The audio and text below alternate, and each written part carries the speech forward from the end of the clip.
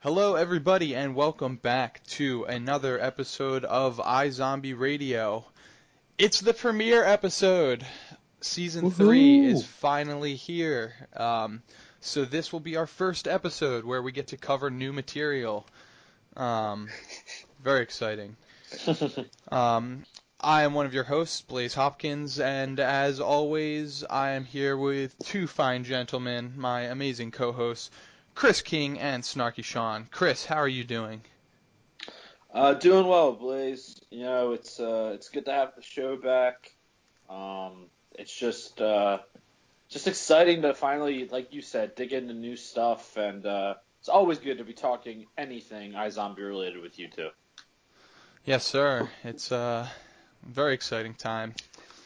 But yeah, I'm like pretty hyped right now. It's good. It feels good to have the show back, and I'm I'm really happy and just like pumped to dive into everything. But Sean, how are you, Mister? As we were just briefly talking about, Mister WonderCon, back in action. I'm still exhausted from that weekend. It was a very exhausting weekend, but so good. It started off basically me sitting in a line. I made line tweet a thing for a couple hours, and that's the premiere on Friday. So this was my second time viewing it, and it's good enough to watch at least 2 times, Very if not nice. more. Yeah, I definitely agree. I would happily watch multiple times. But that's Also, it awesome. was really fun live tweeting last night, too. Yeah, hell yeah. Very cool. We're glad to have you back. Glad you have enough energy to pump this out. Um, and I am doing well also. I am, Nobody cares, Blaze. I'm just kidding. I know, but I want to believe they care. I want to believe they care. Um, I'm doing well also. I'm in a good mood. I've had an eventful morning so far and ready to get a lot done today. So, with that, let's dive into our couple of news topic tidbits. Um, the first piece of news, I guess, briefly, is that before the premiere this past week, a couple days ago, they released a couple of short, quick interview clips. Um, they featured most of the cast. Robert Buckley had one, Rose, Malcolm, David, and Allie. Um, all of them kind of just touching on being asked a question or kind of touching on a topic relating to the upcoming season. A lot of them have really good information. They're really quick. We're not going to fully discuss them because a lot of the content was featured in the premiere episode, and we'll end up going over that anyway. But especially Robert Buckley and Malcolm's, their interviews included a little bit more, a little bit of insight into kind of future episodes. For Robert, it was a lot of new content related to the teenage girl brain. Um, but again, we'll be jumping into all of that down the line. Go check them out. They're a lot of fun, and if you haven't watched the premiere, or if you have, I mean, again, it just gives you more to kind of dissect, more to think about, and see where the cast's heads are at, relating to their characters and sort of what they're expecting out of this season. Um, but more importantly, this news, I know a bunch of people will be interested in this news. An article came out. Chris, I don't know. Chris was the one who enlightened us with this, whether it was this morning or. It came out yesterday, and so Literally right after yeah, the premiere Okay. for you guys. yeah, it was a post-mortem with Rob Thomas on Entertainment Weekly. Okay. Well, basically, Rob Thomas shed light onto a plot point that I know a decent amount of people sort of still wonder about, and that is Liv's family. And essentially, Rob Thomas came out and just fully acknowledged and admitted that they are not going to be returning to that plot line. There's just, I think he said, there's not enough room to kind of fit it in amongst everything else that they want to cover, whether it be season 3 or going forward. Personally, I don't have a problem with that. I mean, it definitely was left pretty open-ended and everything, and I know with sort of what might be coming up this season, there's a chance that for a reconciliation or the idea of essentially, zombies being outed and sort of resurrecting Liv's family and her connection to them. But it doesn't really bother me. I guess, how do you guys feel? Sean, what do you feel? What do you think about this news? I'm totally okay with it. I mean, my own personal headcanon is after her brother healed up, they all moved to Tacoma, like as far away from Seattle as possible. Yeah. Still staying within Washington. Mm-hmm. So like Tacoma or where else. So, yeah. You gotta brush up. It's not really necessary. I gotta brush up on my Washington. Yep, there you go. Break out the old road maps. I don't want to right now. And Chris, what are your thoughts? Anything else? I mean, I think I'm a little more bummed about it than you guys. I totally understand where Rob Thomas and the writers are coming from, and I mean, if we do have to sacrifice something, I'm glad it's that. However, again, kind of what you mentioned, Blaze, with now the possibility of more people discovering the truth about zombies, and the impending D-Day, the Discovery Day coming, I even if it's a small bit, and maybe if it's not this season, but next season, because I'm working under the assumption that iZombie will be back for season 4. I would like to see some type of kind of confrontation or reconciliation between them, but only once, like, again, it's more commonly known about zombies. I mean, I don't think we need more of Liv lying to them, for their own good and stuff, because as we saw with last night's premiere, having no secrets really benefits the show, I think. Mm-hmm. But again, if it comes, if the show takes that turn and, we all, and more people figure out about zombies, I would like to see them follow up on it at some point down the line. Is it necessary for season 3 though? No, not at all.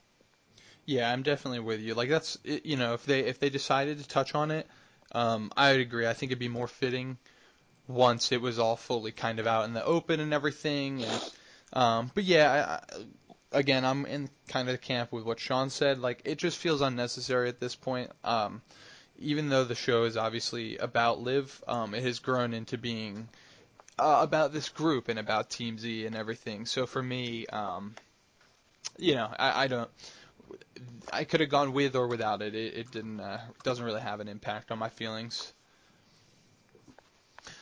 But with that, it is time. Hold on, Bruce Buffer voice. It's time. Sorry, I don't know why all week with like WrestleMania and everything, I've just had Bruce Buffer in my head and like trying, that. I mean, I'm just amazed I found a way to use it at this point. I admire it. I wasn't expecting it, but I admire the effort. I also with the Schmodown. Yeah. True. I've had a lot of announcing in my life this week. But with that, we'll jump in. We'll jump into the season 3 premiere. It's about time. So, last night's episode, season 3, episode 1, title, Heaven just got a little bit smoother? Yes. Is that correct? All right. I did that from memory.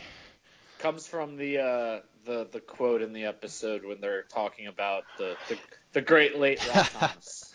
Yep. Rest in peace. I love that. I love their immediate. I love that out of all the fallout and everything to happen, with like the Max Rager incident and whatnot, that they immediately address the fallen rock star. And that is the just thinking back to like how we spent time speculating on like what could that mean, like who could that be in relation to, and no, it's because the iZombie world lost Rob Thomas. Such a shame too. Yeah, it's but that's I mean that's why the show is so great, because for as serious of topics as they can deliver, they never lose their sense of humor. But Chris, do you want to kick us off? I know between your written review and your love for the show, you had a kind of long list of things you wanted to talk about. So Yeah, quick shameless plug. My premiere review is live at tvovermind.com. You can find the link on my Twitter. no, Chris, we do this at the end of the show. Hey man, I'm just getting it out of the way now. It may come back around at the end of the show too. But no, in all seriousness, yeah, I very, very happy with this episode. I think I said in my review, it came. I mean, the show's been gone for almost a year, but it came out confident, ambitious, really kind of pushing like new territory for what iZombie can explore. I mean, it kind of almost immediately threw us into this whole idea of the impending zombie-human war. And I thought that was really different, but really cool, and just like a really exciting direction for the show to head in. And I just think too, what I like, one of the main things I took away from this episode, probably the biggest thing, is just how damn good of a decision it was and has been to finally let Clive in on the zombie secret, because man, just in this episode alone, how it streamlines the story, because there's no secrets being held from him, but even more importantly, the emotional implications, especially with him and Liv. Yeah. The scene in the car when she starts to break down about Drake, then he takes her out. We don't see it, but he takes her out to get her super drunk and listen to all her problems. And then the scene right after when he takes her back to the morgue and, he tells her, hey, Liv, like, I'm alive because of what you did. So just try to remember that the next time you beat yourself up. Mm-hmm. It's just great stuff. And I don't know. I was really, really happy with where they're taking the season from a story and plot standpoint, but also how they're kind of changing up the character dynamics. It's keeping the show fresh while still maintaining that, kind of main iZombie DNA. And yeah, I'm really, really excited to see where the rest of the season goes. This was a hell of a premiere. Yeah, no, I definitely agree with you. I mean, that was a main point for me as well with Clive, and kind of getting to dive more into how he's going to adjust to this world, because exactly, like, one, they reiterate just how strong of a bond and friendship he has with Liv, and sort of the interactions between them. But also, I really loved that. I loved the immediate inclusion of Wally, and just adding that additional emotional connection for his character, because he starts out the episode and we have the fun little scene at the beginning where he's like, oh well, what if I'm the human that had the chance to speak up? And Robbie makes the fun joke of like, well, at least you'd be seen as a hero, because it would be if the zombies won. And but he sort of, and even at Fillmore Graves, he sort of has this defensive stance as a human, and sort of being on the border. And he, right now he's sort of 1 foot in the circle, 1 foot out, where he's still learning about all of this. And it's very emotional, because not only is he personally connected to two zombies in Liv and Major already, but then he finds out kind of just how much larger this is than him, when he sees Wally, and like all of a sudden this connection to a family he knows and cares about, and not only that, but a child. And that immediately kind of you see in his facial expression when he gives Wally a hug and everything at Fillmore Graves, the instant flip kind of in his mentality and approach to all of this. So I think that Clive is going to be a real focal point for this season, and I think I'm like really pumped to see where they go with things because I feel like his story is going to be like really interesting and really heavy and juicy. It's definitely the one I'm definitely most excited to see. How'd you feel about Clive, Sean? I really like that he got a little bit more, like we got a little bit more into who he is as a person, Yeah. especially with everything going on, and like he definitely like has people he cares about other than, once Dale left, it seemed like he became the slightly uncaring robot again. Well, exactly. With I definitely agree with you. Like we've always seen Clive as a cop, and we've always seen him kind of professional and a little bit cocky. Like, and this really, I think we're going to see him just so humanized in this season. Yeah, especially with what happens later in the episode with this family. Mm-hmm. It really gives more humanity to Clive, which is weird to say because he's the human of the dynamic duo. But cops are trained to be sort of like emotionally away from these things, but this directly affects him. Mm-hmm. So it's a little heartbreaking. And in my live tweets, we'll get to that later, but kid zombies, really? Come on. Yeah, that was pretty. I mean, that was like a really great insight, and I think that was the They're other going to be thing. stuck as kids forever. Well, yeah, and well, do we know that? I guess have they established that I was gonna say they haven't. that like So rule or whatever, or I guess part of their iZombie limits? Well, okay. Like I'm sort of going off of what happens when a kid becomes a vampire in all these other vampire shows. They don't age. It looks like the zombies won't age either, but granted, zombies have only been around for a little over 2 years at this point. yeah, that's what I'm sure. I wonder if we're gonna get any kind of clarification about that. So But it's just a little headcanon of mine for Yeah, the time being. no, yeah, I definitely knew exactly where you were coming from, but I just wanted to make sure I didn't miss anything. But I think the that's also like what. the last thing I'll add real quick. Sorry, the No, only you're good. reason I think they would age too is because we're dealing with something that's scientific in iZombie, Hmm. like it's a virus kind of thing, Yeah, versus like with vampires and even with zombies and other lore, it's magical and supernatural. This is kind of more sci-fi than yeah, than that's that. definitely a good But point. but sorry, continue. No, but I was gonna say, I mean, that's though. I think what else is gonna be awesome about this season is I loved how immediately just how much insight they gave us into Fillmore Graves.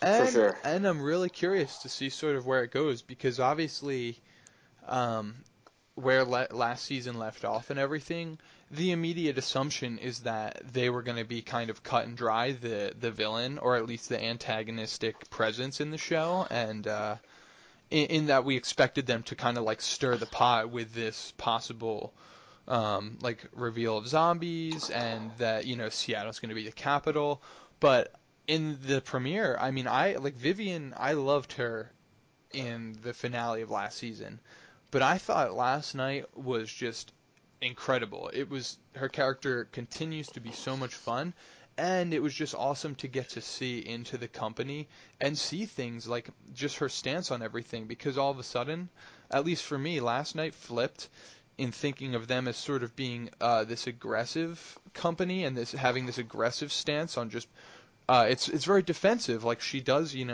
come across right now as having that very motherly presence. Like she cares about everybody, and now everybody is zombies, and she's a zombie, so she is going to do everything to protect them. And Well, yeah, and I would also say too, like one of the things that impressed me most last night was the humanity they were able to mhm, bring to Vivian in just the course of a couple scenes. So you guys have already talked about we had the Wally scene, and we kind of see her, that she's nurturing these, these zombies from, some of them are younger, some of them are older, but she's creating this community. She's even creating Zombie Island. Yeah, exactly. That's what I wanted to go into. Like the fact that that was like the big thing for me was that it wasn't it sort of changed from like, yes, the Seattle zombie capital line keeps coming up and everything. But yeah, it was sort of like this, hey, we can house everybody. We're just going to do our own thing. We want to be acknowledged and, but we're going to keep to ourselves. Yeah, and one thing also I wanted to add just about Vivian was, too, we find out about, her husband, and, that she, used his hand to scratch herself when, he was asleep because she couldn't live without him, and then we find out that he was, murdered by Blaine, even though it's not said to be It Blaine. has to be. It It's 100% has to. Just the $250,000 a brain sort of, 20 or 20 $25,000. Yeah. Sorry, expensive okay. brains. and just They're knowing still more expensive. and So it sounds like him. No, 100%, and exactly because we already know that as soon as Blaine became a zombie, that yeah, what did he do? He found ways to extort it and basically force profit into his pockets. He scratched Natalie, the prostitute, basically because he knew that that was a market to be tapped. I can make a zombie prostitute. It'll be the only one. I'll have a cornered market here, I can sell brains at a ridiculous upcharge because as of right now, I'll be the only supplier. It is such a Blaine move. And because we know he is smart enough and we have seen him target like wealthy, higher profile people in this world already. I also think it's just the type of kind of vengeful, vindictive thing that at least old Blaine would have done, Yeah, exactly. exactly. You don't need my brains anymore? Well, screw you. Or you're getting them from somewhere else. Like, he probably tortured him to find out who the other supplier was and then killed him. Yeah. Or, he never came home, right? So maybe there is that possibility hanging out there that he's somehow alive. I doubt it, but you never know. We've seen that trope so many times on so many different shows. He never came back, or he's been missing for whatever, and then the character reappears. Unless there's a body, they're not necessarily dead. Exactly, yeah. And even at that point, if there's a body, they still might not be dead. Yeah. I personally think he's dead, but still, there is that outside possibility as well. But yeah, I think that whole scene, right? Like, Liv, even in that moment, sees her in such a different way. Because up to this point, Liv's seen her as, this is the woman that came in the season 2 finale, shot up a bunch of zombies, and then was sitting there picking at Rob Thomas's brain, covered in blood, and just and she's kind of been so calculated and cold, and finally she sees this more vulnerable side to her. And I think it's really then, and when she sees her kind of, with the kids and everything, the Liv starts to even really think, like, okay, maybe this isn't a terrible idea. Maybe these people aren't so bad. Mm-hmm. And then, obviously, after everything that happens with Wally, we see her go there at the end of the episode, and she seems pretty damn friendly with Vivian there. Well, and even as she's walking out when she sees Major, even that, I feel like it was kind of tough. I'd want to go back and look at it again, but even when she sees Major, it almost looks like she's borderline about to crack a smile. I think it's more of a split, kind of like you said, Chris. I think she's almost sort of she's obviously dealing with the fallout of coming off the Janko brain and dealing with Drake. But yeah, I think it's sort of this. She all of a sudden sees these comfort spots and this acceptance here, and then, oh, who's that? Oh my God, Major is already here. I don't know. I didn't see it as a smile. Possibly, I kind of saw it as it's almost like holy crap, like this is kind of almost like this recognition of, wow, this is really happening. Like this, like I don't know. I mean, it was definitely an interesting facial expression that we can kind of read into however we want to. Um, but but yeah, it's I don't know. I'm not sure kind of what. I don't think she was like. I don't know if she was happy to see Major there. Yeah, and that's why I said I wanted to go back because it seemed like a very mixed emotion face, but to me it didn't seem immediately or like overly negative. Here, I pulled it up and I'm going to send it your guys' way. But because I knew the iZombie writers Twitter had tweeted it out last night. It looks more just like complete surprise, at least to Okay. me. But yeah, but I'm not Yeah, trying. We don't need to like it's break. Yeah, I think it's We can, okay. Yeah. it's but more of a, oh, you're here too. yeah. Okay, that's a thing. Well, Okay. and I think it's also like it's also too. I think it's just kind of like um again, like they had kind of gotten the full spiel about the mercenaries and how they're drinking Supermax, and I think it's also like Liv kind of might be thinking too, like Major, you just got out of this lifestyle, and now you're kind of going back into it, and I mean it makes sense because we see the type of judgment and he faces for being associated with the Chaos Killer. And so this is kind of really the only place he can fit in.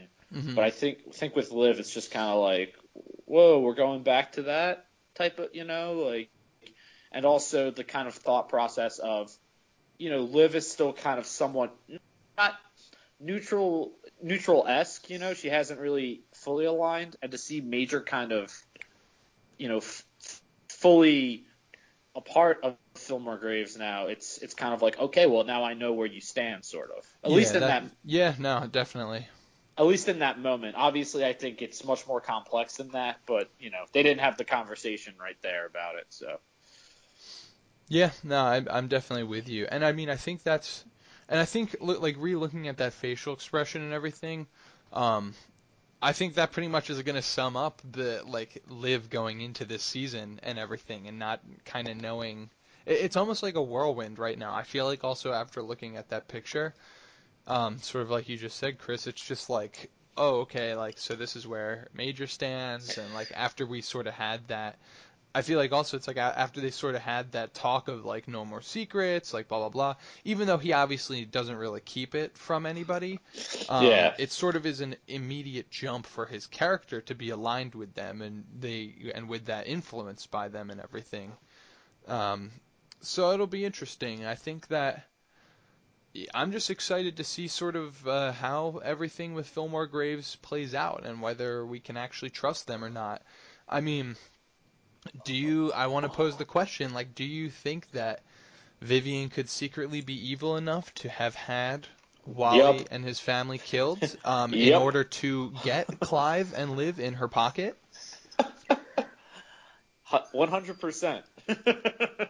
I was gonna bring this up if nobody else did. So Well, yeah, because also, yeah, I mean, like, to me, the most glaring, like, point towards this is that if we look at the show, right, and, like, even last season, like the company, they obviously have fun with these company names, and like Max Rager, like Vaughn was all about like taking things to the extreme and creating this formula.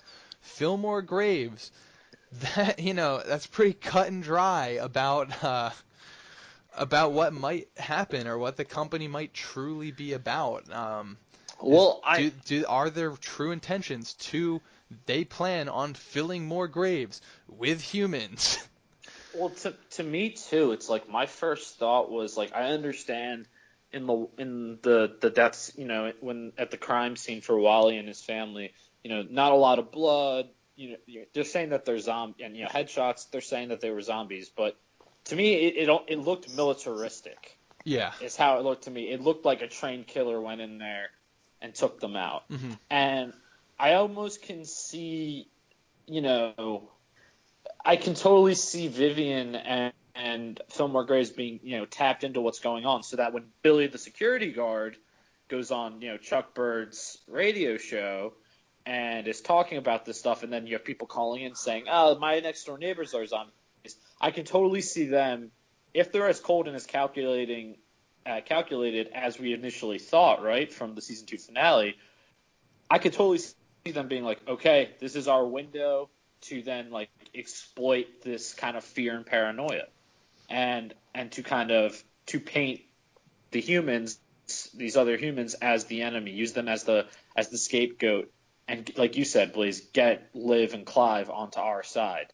I can totally see it happening, and I think in a lot of ways it makes the most sense.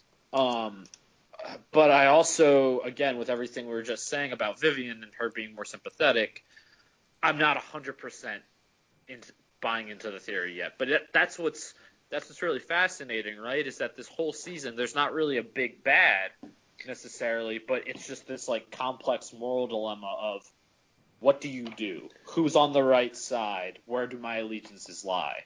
And that's what's really driving all the action this season. At least it looks to be. And to tie back to the Wally and family incident, it also could have been one of those, conspiracy theorists, because some of them are pretty militarized. So it's like I'm 50-50 on both sides. Like it could be Fillmore Graves, or it could be just some guy who just happens to have, all this military training and like you're based off of Vivian. Yeah, it's definitely, again, I think that's why it's such a good, strong way to end the episode, right?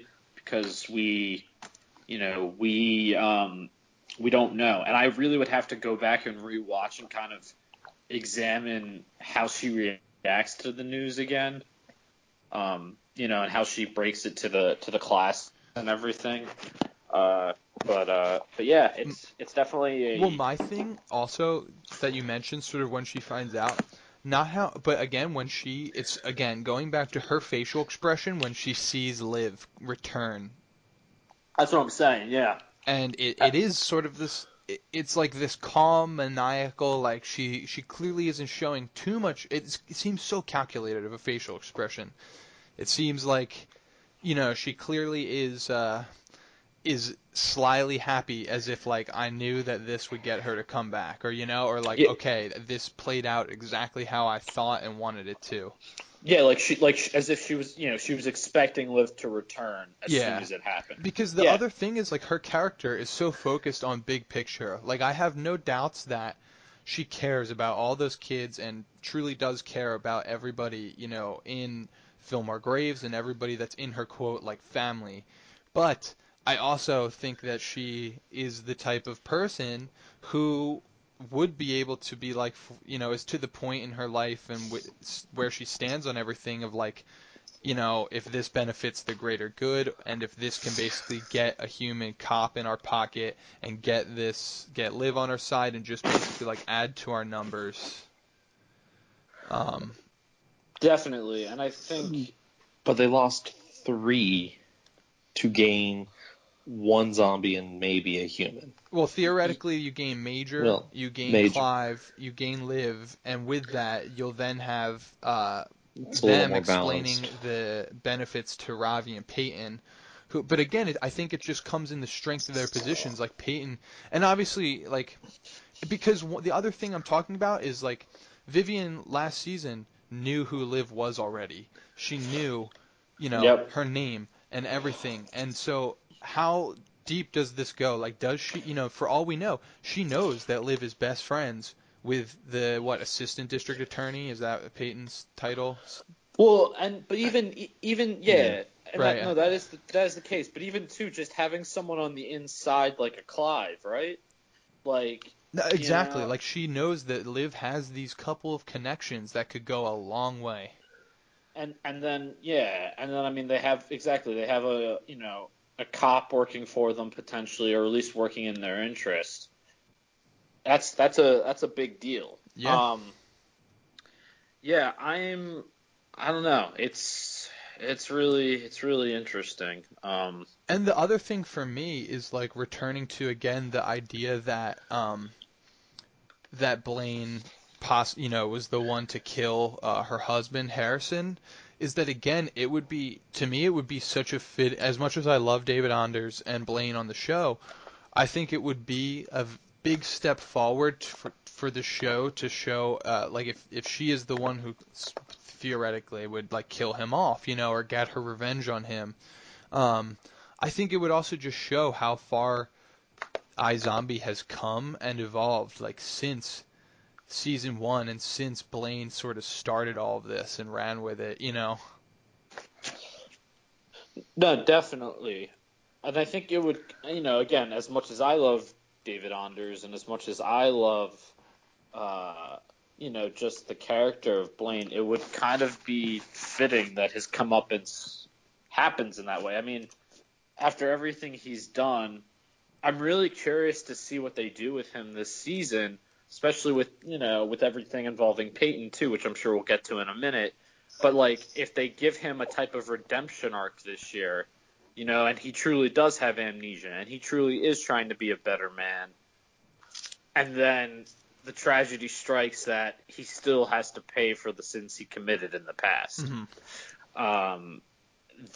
I mean, we can already see that with, Donnie and his dad working together too, right? Like, no matter how much Blaine wants to forget about his past, or more so than the actual amnesia, no matter how much he wants to put it behind him, he's always gonna be tethered to it. Yeah, absolutely. Sean, do you agree? What do you think? Do you think Blaine might be you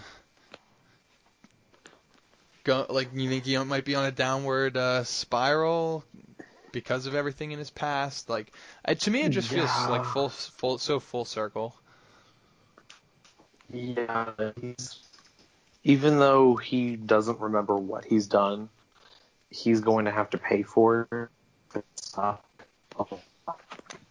Because this version of Blaine, as much as I loved villain Blaine, this is like a nice breath of fresh air, and he seems genuinely wanted help at this point.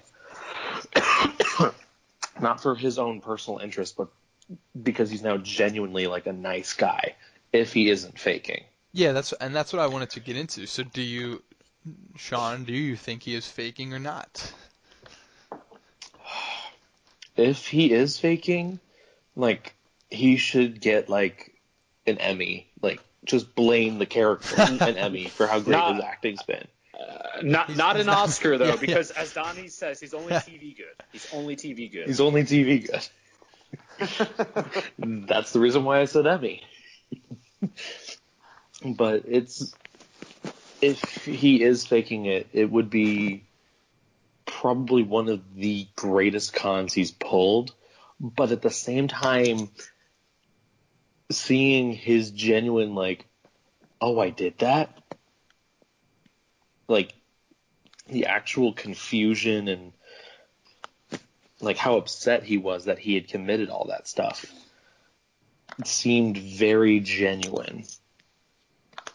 Yeah, I'm like so back and forth on it. I mean, I just feel like it would be such a elaborate scheme of his to be going to these lengths, I guess. But I've mentioned in the past, I don't know, Blaine is a survivor until the end. So, True. Chris?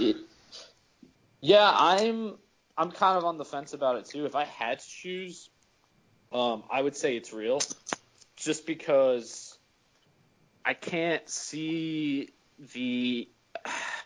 I can't see the iZombie writers wanting to pull that type of con on their audience. Mm-hmm. If we're being asked to invest in this new version of Blaine, I think to then pull the rug out from underneath us all would be kind of cheap in some ways. But I don't know. I mean, like in the episode last night, it was like we see his immediate like snap into form when Donnie calls him out, and then we see him again seemingly like knowing what he's doing with the brains in the basement and everything, and and then he hides it as if he is, he hides it because it looks like he's doing the same thing. Well, and I mean, and even when he says to like Donnie, he's like, "Yes, I know," like kind of like I was a bad guy or whatever. Like I've heard it. Like, yeah, he kind of does, but I don't know if that's just him also kind of being like, "I'm over it." I mean, this because there's still like he still is the same Blaine. Again, like we've had this conversation before when discussing season 2, like the nature versus nurture thing. I mean, he's still got the same soul. Not to get too like spiritual or weird about it. He just doesn't. Yeah, So he's set in his ways almost, like his innate. Yeah, and Yeah. I have to believe that even if he didn't have the upbringing that he had, or even that he didn't didn't become a zombie, I still have to believe that he'd find himself in these type of criminal type situations. It just feels like who he is. And yeah, so I don't know. It's one of those things too where I feel like if they reveal that he's been faking it like 4 episodes in or something like that, then I'd be happy. But then it also goes against what Ravi's doing right now, right? Which is him trying to he's trying to figure out how to reverse memory loss, and it's kind of just like. Well, exactly, Again, and that's my thing also. I'm curious, like, the only reason I could see it being a big con is because of how much attention Blaine would know would be on him if the cure just did work perfectly. True, and it would also make sense in a way, right, where it's like now it's less complicated. But then, Like yeah, but then if he would become a lab rat, and he would always be in the police station, basically his worst enemy. true, but then here's the thing, right? If it does work, and there are no big effects like that, then what's going to stop Liv from wanting to take it? And then we don't have a show. Well, no, I get that. I'm just saying And canceled. For Blaine's character specifically. No, for Like, sure. That's why I think he would go through the con. I get it what you're saying. Like, essentially, there's no good end to that, to if that does get revealed and everything. Because that's what has me even wondering, right? Because like Major's living on borrowed time right now. Yeah. So like, But when push comes to shove, what's going to happen there? I Well, wonder. what if that's their plan? What if they honestly are just going to go back and forth with this all season, and then Blaine ends up getting killed off, and and then they leave it up to us. They leave an ambiguous ending. No, that would piss me off. Of not knowing if he was truly cured or not.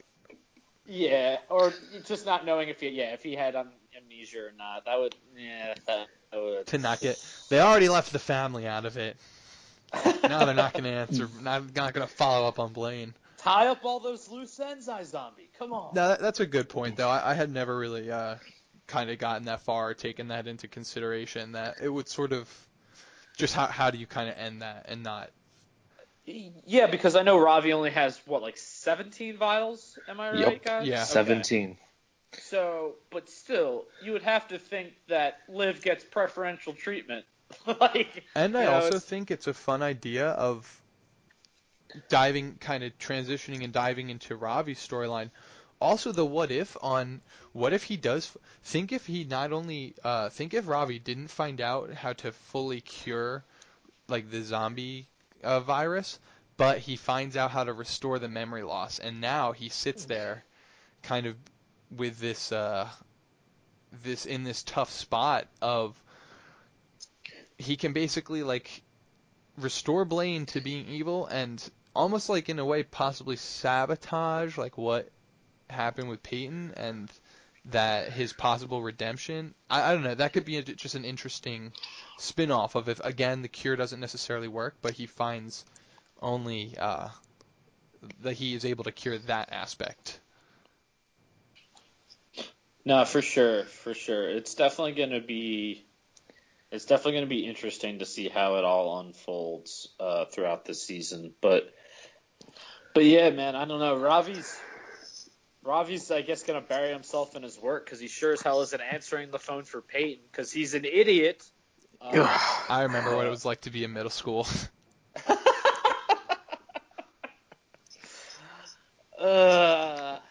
And now she's playing cards with some other dude.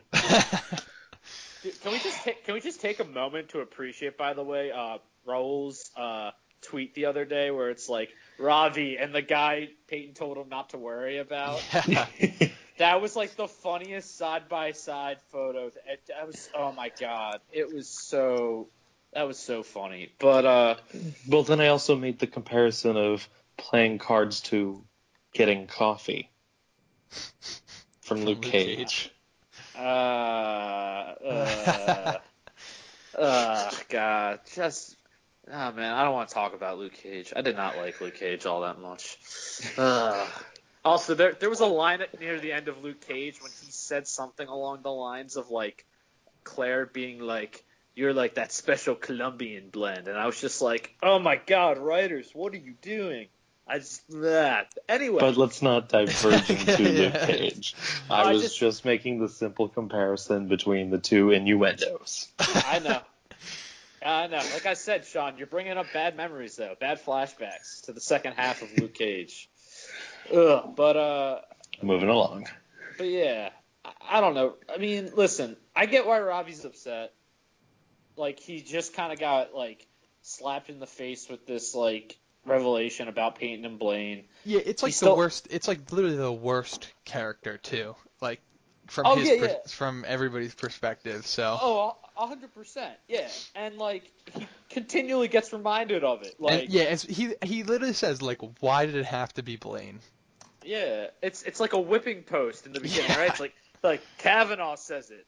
Then Clyde brings it up. Then Major brings it up. Actually, I was just sorry, that was because you mentioned Kavanaugh. That was actually one of my favorite lines I made a note of from the show when he's like, when Robbie's like, unreciprocated. She said, "You didn't get that down," and he's like, only because I can't spell it. Yeah. I forgot about that line. That's a good one. That was a good one.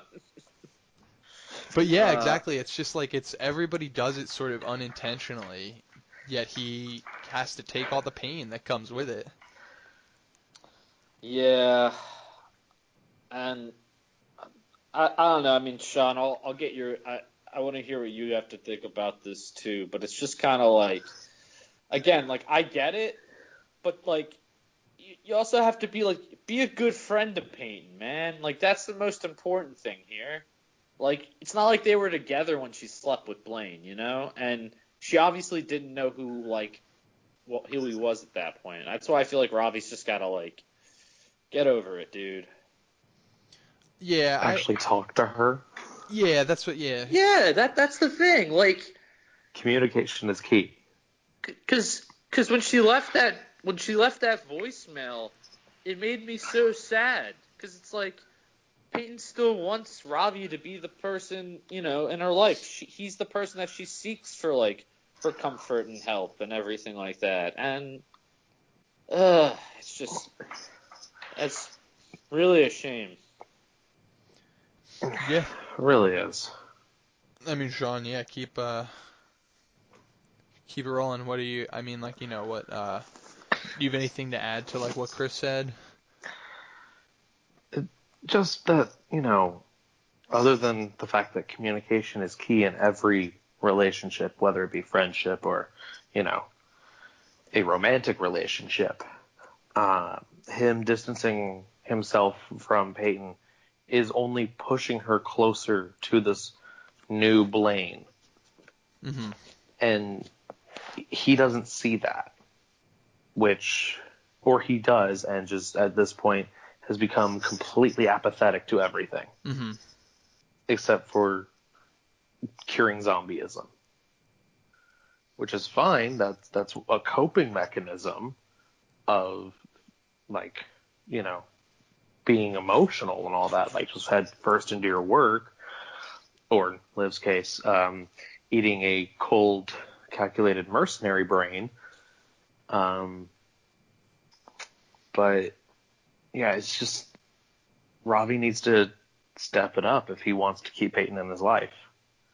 Yeah, I agree. I 100% agree with you on the fact that all he's doing is distancing himself more from her, and like you said, he's just now he's only helping Blaine, and he's only basically destroying himself with his actions, because yeah, it's, I understand definitely why it hurts and that he needs to process it, because this going from this, because where this picks up and everything, it sort of is a insane whirlwind for his character to basically, be a hostage and see Peyton get taken and then have Blaine come to the rescue. And then on top of that, already making him feel, so crappy, he just little by little over this like day or couple days or whatever, eventually does find out that they were together. And I think, and from his perspective, yeah, it's like he's gonna hold that against her of like, how could you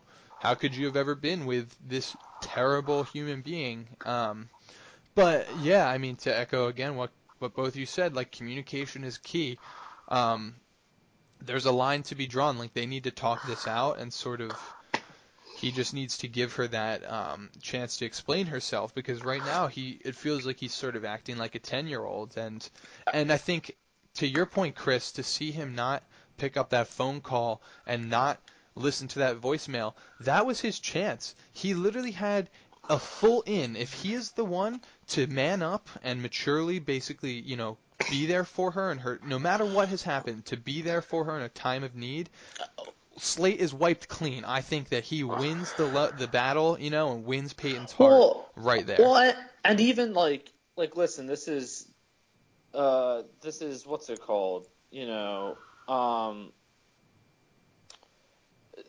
This is again, like we're talking about it in love triangle form on TV, right? About who kind of gets the girl, but really, like we saw so much of season 2 with Peyton and Ravi was spent like kind of with them like rediscovering their friendship, and like that's the thing. First and foremost, man, it's like just be her friend.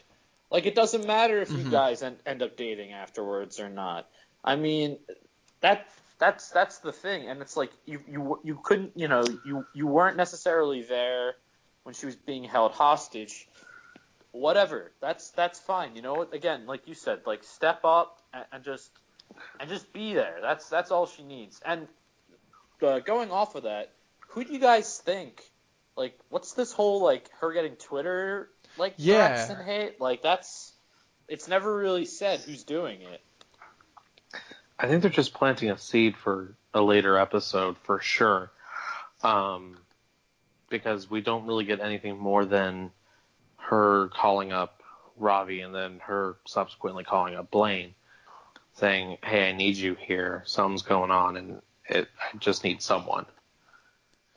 And then it sort of ends there. But I'm thinking it's like death threats or something involving the whole Chaos Killer incident.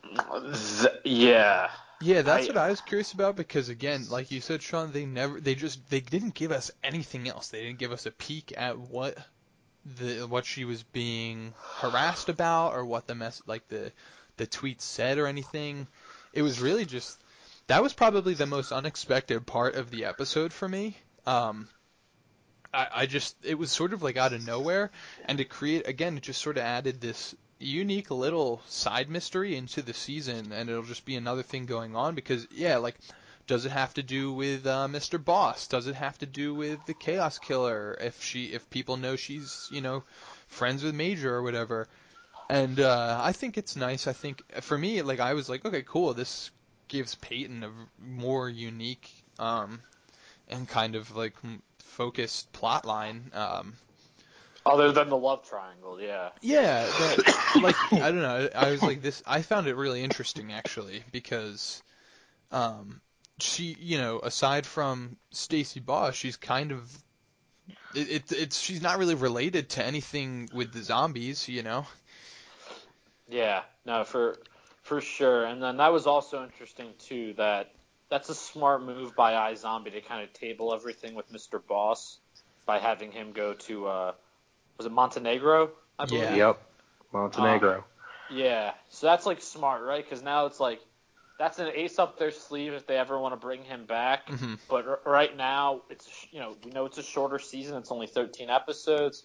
We know that obviously everything with Fillmore Graves is kind of going to be the center focus. We can kind of put Mr. Boss on hold for now. I thought that was really a smart thing to do. Mm-hmm. I mean, do you have any theories here, Chris? I mean, I kind of just agree with what you guys say in the way that it's kind of it's right. It's like a it's either got to have something to do with the Chaos Killer thing, or because really, like, what else would get Peyton's name out there? Like, besides that, or the Mr. Boss case, right? So maybe Mm-hmm. people are going after her because in their minds she let Mr. Boss get away. Mm-hmm. I don't really know what else it could be, unless it's somehow coming from, again, maybe Fillmore Graves, because they know that, yeah, obviously they know about Liv more, so they know that Mm-hmm. she's Liv's best friend.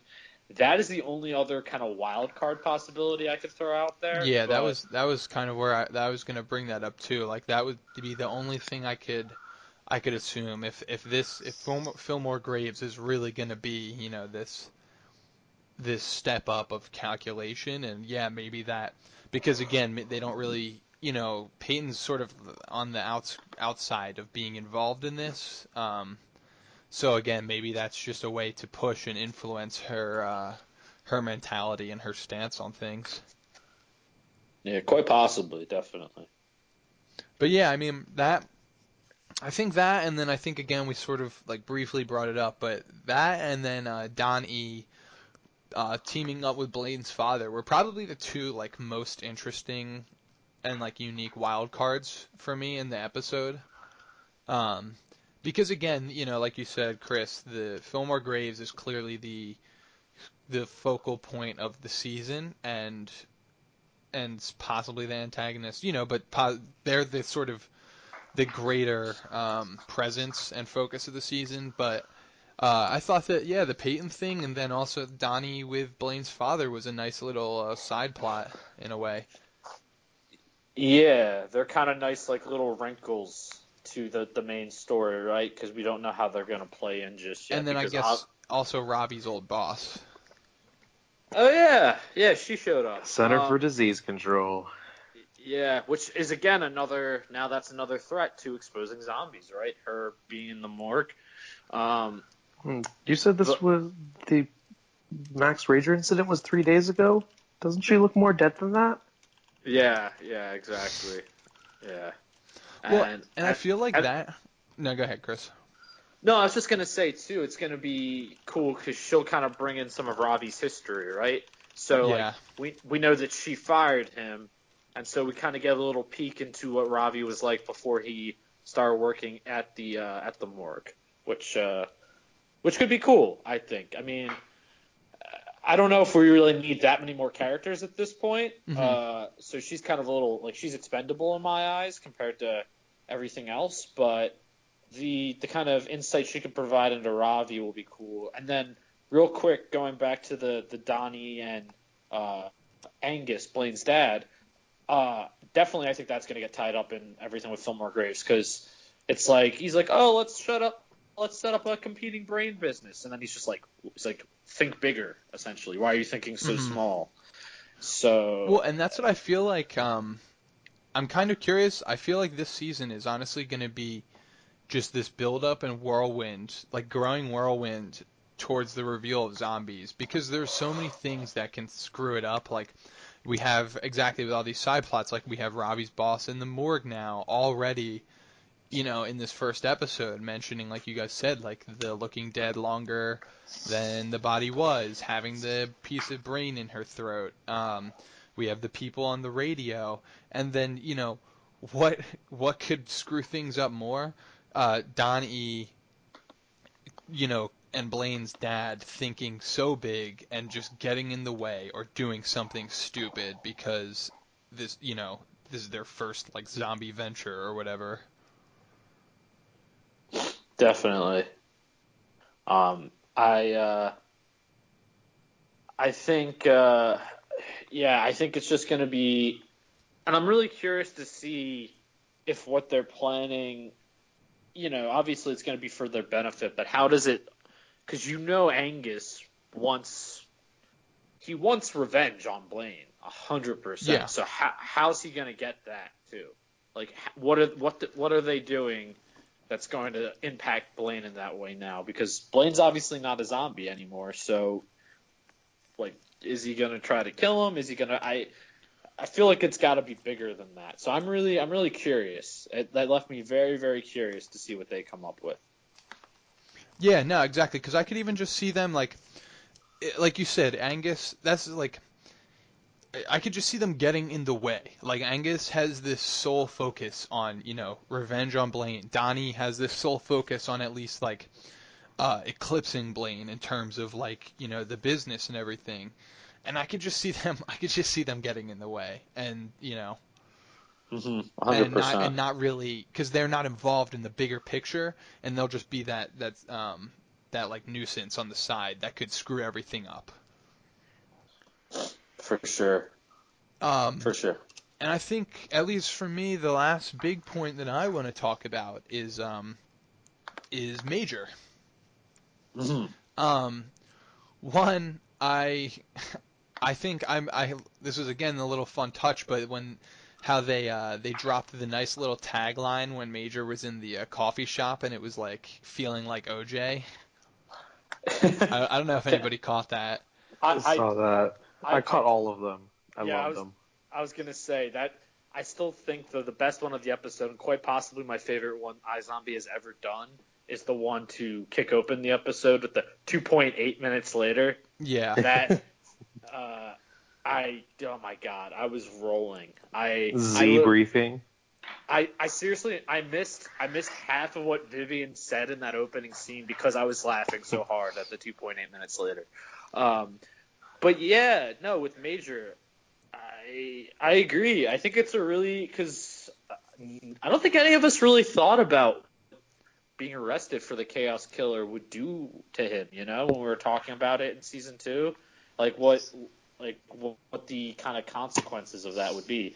And I really like that we got to see them explored in this first episode. It's a not a very forgiving world.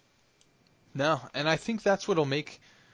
I think that's what's going to make Major's story this year so unique. Is that yeah, exactly like from the beginning of the episode to the end, that was sort of the tipping point for him. Is he really can't exist in right now. He really can't exist in the general public. The only people that accept him are kind of the zombies at Fillmore Graves and the people that truly know his story and what went down and everything. And how will he deal with kind of the fallout of all of that? And like, will he just kind of be pushed towards zombies because of this? Like that's sort of what it seems like. And is he just going to get tired of humans and all of this weight on his shoulders for things that he can't be truthful about?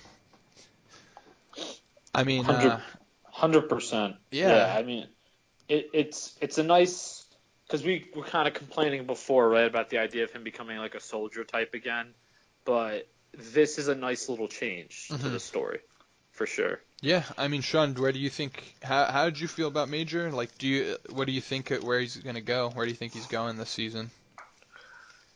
He's pretty much gonna. I'm pretty sure, at least if they're planning on doing a whole Zombie Discovery Day arc later on in the season, he's going to be with Fillmore Graves the entire time. Or up until the point where they introduce the zombie speakeasy. Mm-hmm.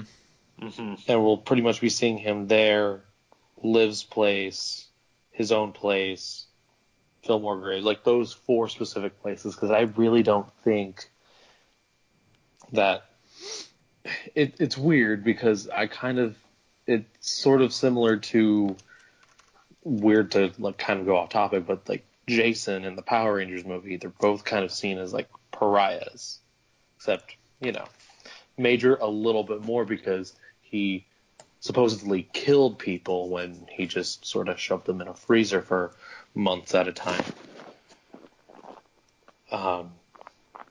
But yeah, it's definitely going to be hard for him to be, outside Mm-hmm. of the zombie world. And I mean, like Chris, you had brought up, like Major still, as of right now, is kind of like a ticking time bomb towards death.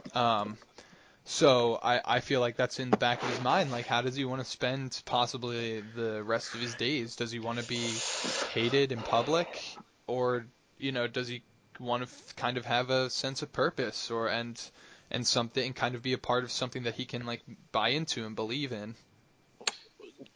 Yeah, for sure. I think he just wants people not to judge him. I think he just Acceptance. acceptance, and I think he knows, obviously, like he can do. He's got the skills for to be a mercenary. We've seen him take out zombies and people before. Mm-hmm. He's in the best shape he could be. He was a personal trainer. Like, he's kind of built for this work. He's already taken Supermax and familiar with how the formula. Yeah, he took feels. Superman. Yeah, turned him into the Flash for a minute there. Yeah, I think because of how much, I think it sets up nicely that because of how much the kind of human world has pushed Major away, that he's not going to want to embrace them in any way at all when it comes to choosing a side here. He's going to want to stay to live, aside from the people we care about, the Peytons and the Ravis and the Clives of the world. Like, who am I trying to help, Yeah, exactly. But yeah, it should be really interesting. I mean, I'm much more interested in Major's story after this premiere than I thought I would be reading the episode description. I was also really happy with. I really like that he is still concerned about Natalie. Mm-hmm. I agree. Yeah. Because that again, that sort of gives him, and again, it's related to zombies, but just another person that he connected with, and somebody he can care about, and who, she was his turning point, like in Max Rager, in a way. Like, she was the one that sort of gave him a glimmer of hope, and that he could save these people. And so I'm at least happy that he is trying. He wants to. I do wonder too. If she reappears at all, if potentially a romance between them could happen, because we already know that Liv's going to get a new love interest. So, and I would like that. Major, I think he really deserves one. And they had really good chemistry and a really good connection, even in just that one episode in season 2. So I agree, 100%. Yeah. Well, I mean, that's pretty much the end of my notes. Feel free if either of you have anything else to add or anything I'm not thinking of or skipped over. We talked about Blaine singing, right?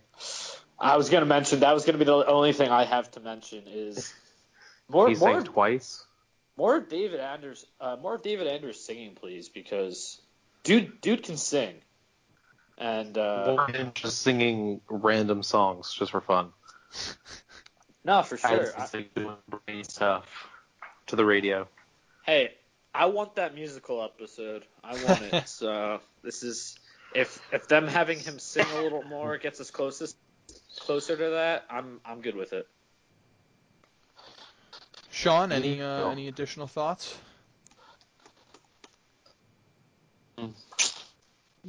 Give me a second. When Liv was bringing out all the drinks when they were back in the apartment, it's like whiskey, soda, Guinness.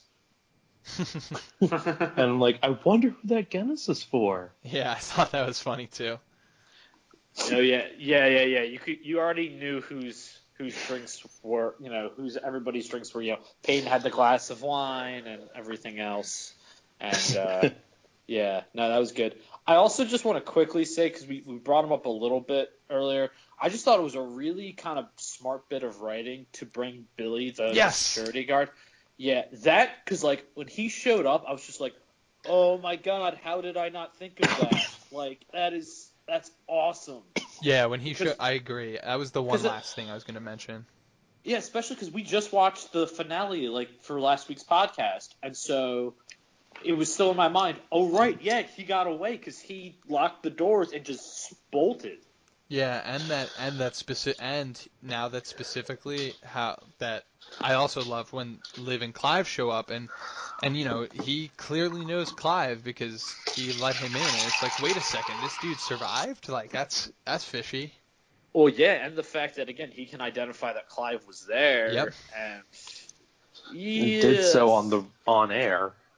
Yeah, exactly. Yeah. It's oh man, yeah, just a ton of good stuff in this episode. Again, just a really, I know the word game changing is used like a lot, but like I really thought this was kind of a game changing premiere in a way where it just is like I didn't think we were gonna get into this war versus the zombies and humans this quickly. No, And definitely. Well, we've only got 13 episodes, so we got to get going yeah, immediately. We don't have that extra 6 episodes to lollygag. exactly. But yeah.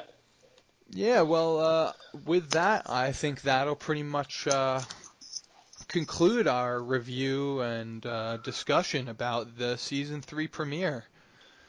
Um, like you said, Chris, I think that is clearly just a game-changing episode. They sort of really came back with a bang.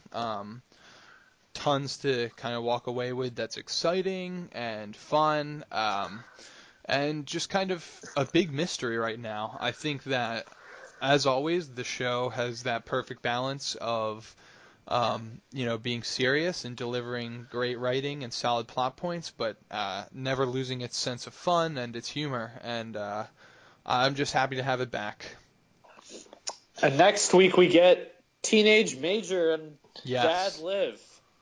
So Might be some of the most fun brains we get. Yeah. And I So, think, and For now. yeah, and that's I think this could be like the highlight brain of the season, even if it.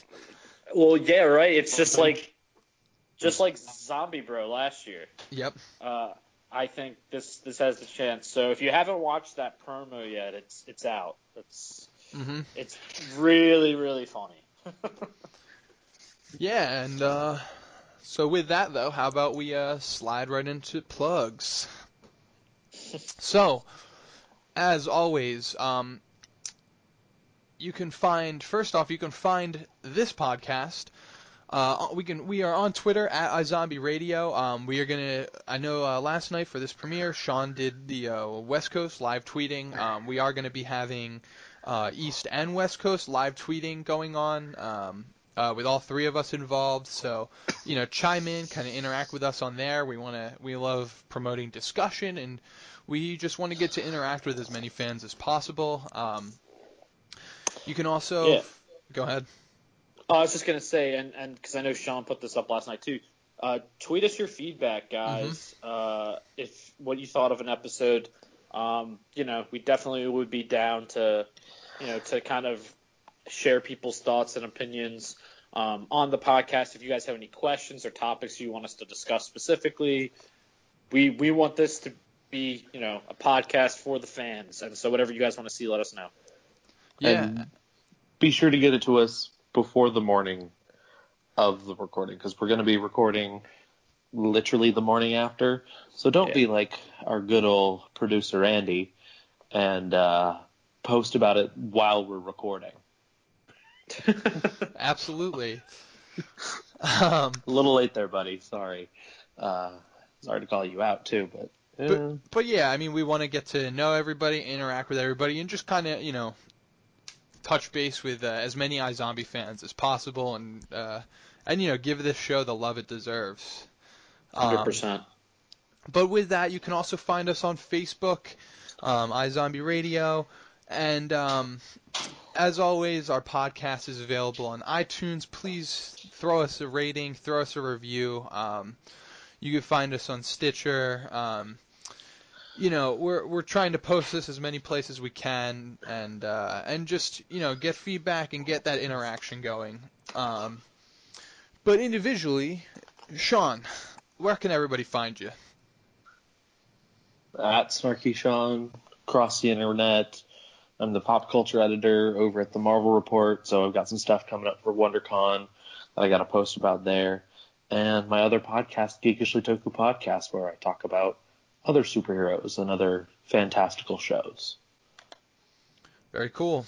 And Chris, where can they find your written iZombie reviews? Well, funny you should ask that, please. No. Yeah, so guys, I'll be reviewing the show weekly for TV Overmind on TVOvermind.com. More often than not, I'll have my reviews up probably about an hour or 2 hours after the episode ends. I don't get screeners for it, so I try to watch it live and write my reviews. So be on the lookout for those on every Tuesday night after the episode airs. And I'll be tweeting them out from my Twitter, which you can follow at CKinger13. That's where you'll find all my other reviews for shows I'm writing, like Supergirl, New Girl, which just ended, Arrow. So, yeah, check it out, and thank you all for the support, as always. And you can find me on Twitter at Blaze Hopkins. I'm always pumping out my writing for TV Overmind, where Agents of S.H.I.E.L.D. has come back, so I'll be bi-weekly on that. And as always, The Flash, Supergirl, pumping out stuff over there. And I have officially returned to doing comic reviews for the Marvel Report, so those are coming out as well. And Chris and I are starting to officially drop our video Iron Fist reviews for the Marvel Report. So the first two I think should be officially published this week, and we should have the following coming out next week. So look out for all of that. Again, feel free to interact with any of us on Twitter individually. The iZombie Radio account. It's just fun to connect with people, and no matter what show it's about, or what movie or anything, it's just fun to talk about this stuff. It's fun to engage with people. And we're always looking for good communication and good conversation here. So I think that'll pretty much wrap us up for this week. It was a great premiere. We're really excited to be back. It's fun to just talk about this new content every week and to know that all these new episodes are on the horizon. But from everybody here at iZombie Radio, I'm Blaze Hopkins, and we'll catch you next week. Bye-bye.